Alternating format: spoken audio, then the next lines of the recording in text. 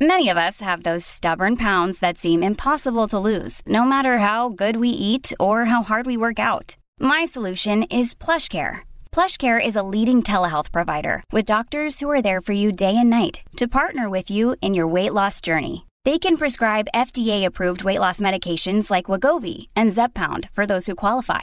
Plus, they accept most insurance plans. To get started, visit plushcare.com/weightloss. That's plushcare.com/weightloss. You're listening to Michigan News from MLive for Monday, January 9th, and I'm your host, Jessica Shepard. Abortion pills will be more accessible following an FDA policy shift. Attorney General Dana Nessel will reopen a Michigan investigation of false electors, and an audit finds the Michigan Unemployment Agency was not effective with pandemic claims. Michiganders' access to abortion medication is expected to be expanded under a regulatory change made this week by the U.S. Food and Drug Administration. The FDA adjusted its policy to allow any pharmacy to dispense the pill mifepristone in its stores and by mail order to patients with a prescription from a certified healthcare provider. Mifepristone is a drug that blocks the hormone progesterone needed for pregnancy to continue, according to the FDA. Combined with the drug misoprostol, it's used to end a pregnancy through 10 weeks gestation. Previously, only specifically certified doctors or clinics were able to offer the drug, which has been approved by the FDA since the year 2000. Pharmacies that become certified in the mifepristone Risk Evaluation and Mitigation Strategy program will be able to dispense the drug directly to patients. Individuals will still need a prescription, but will no longer have to obtain the drug in person from a health provider. That will allow for individuals to receive the medication by mail.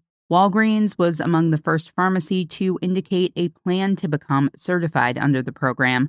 CVS has also said it plans to distribute the drug, according to a report by the New York Times. A state investigation will open again to consider criminal charges for a Republican group of fake Electoral College voters who tried to subvert Michigan's 2020 election.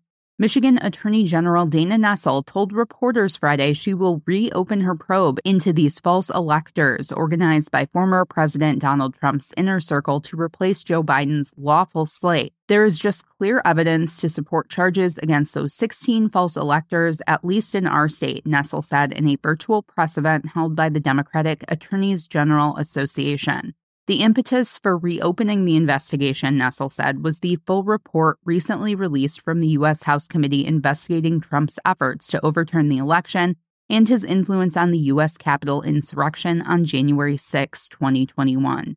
After Trump disputed his loss in Michigan and other swing states, his team and allies organized alternate lists of Electoral College voters to try to replace the legitimate elector slates that would cast ballots for Biden. An audit determined the Michigan Unemployment Insurance Agency mistakenly overpaid billions in pandemic aid to workers, then struggled to clear those overpayments. That was part of the 14 findings around claim processing in the audit released January 6. The audit is the fourth in a series of 5 reports about pandemic jobless aid. The State Office of the Auditor General laid out the findings in the 126-page report showing the agency was not effective in handling unemployment claims during the pandemic. The agency has pushed back on the audit.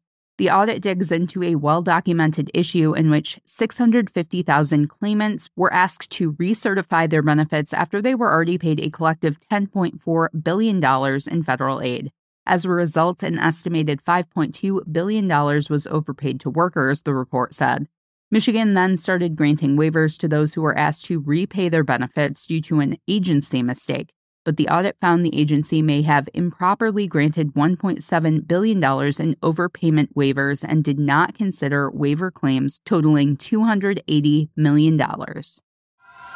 You can always find the latest Michigan news by visiting mlive.com, and make sure to check us out on Facebook, Instagram, TikTok, and Twitter. We'll be back here tomorrow with more Michigan news from MLive. Thanks for listening, and have a great day.